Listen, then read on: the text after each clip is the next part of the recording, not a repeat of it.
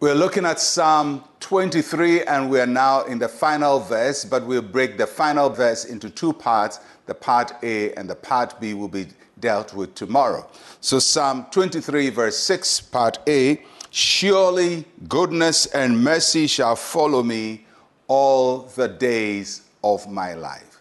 It's a language of confidence. It's a language of assurance. And David at this time is transitioning from just using the image of a shepherd and his sheep to talking about his personal relationship with God. He places himself fully in the position of a person who has a relationship with God. And so he begins by saying, surely.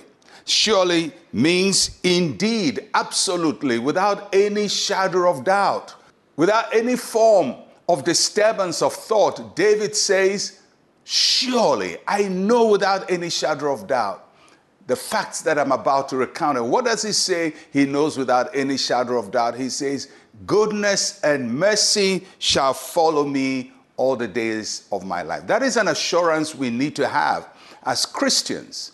In our lives, we need to have this intimate relationship with God, that we can also have this surely, that goodness will follow us. And goodness basically talks about the good things that God does for us.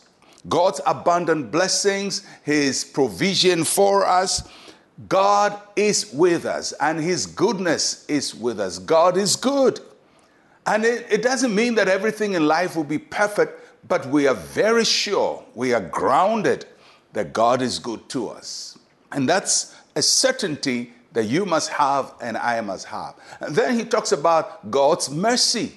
God's mercy is his steadfast love that is renewed to us. It is when God overlooks our limitations and still gives us his strength.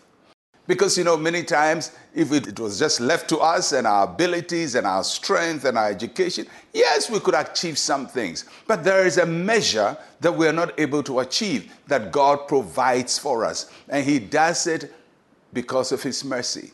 The good thing about the mercy of God, that it also makes him provide for people who are not his. His mercy allows the sun to shine on both the good and the evil. God's mercy is so abundant that it reaches beyond people who are deserving of a good treatment.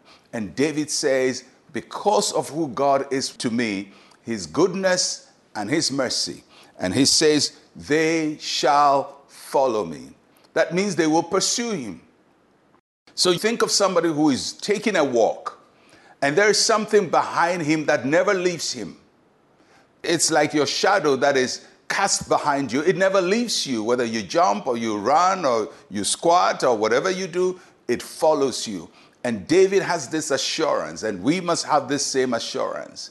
There is something God wants to give to us that will follow us, and that is his goodness and his mercy. Even if you are in enemy territory, God's goodness will follow you. When people are come against you, God's goodness will follow you. When people want to destroy you, God's goodness will follow you. They will surely follow you.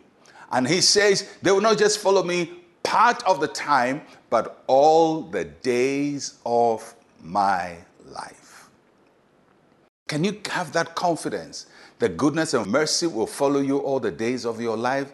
Do you have that assurance in your heart? Are you certain that even though you go through difficulty, God's goodness has not abandoned you and his mercy has not abandoned you? Life may not always be pleasant, but God's goodness and mercy are the constants of our lives. And I pray that you will enjoy the benefit of his goodness and his mercy.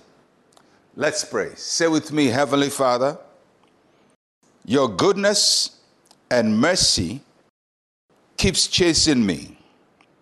I am grateful for all that you do for me continually. In Jesus' name, amen and amen. Well, I'll catch you again tomorrow. I'm Pastor Mensa, Otabil. Shalom, peace, and life to you.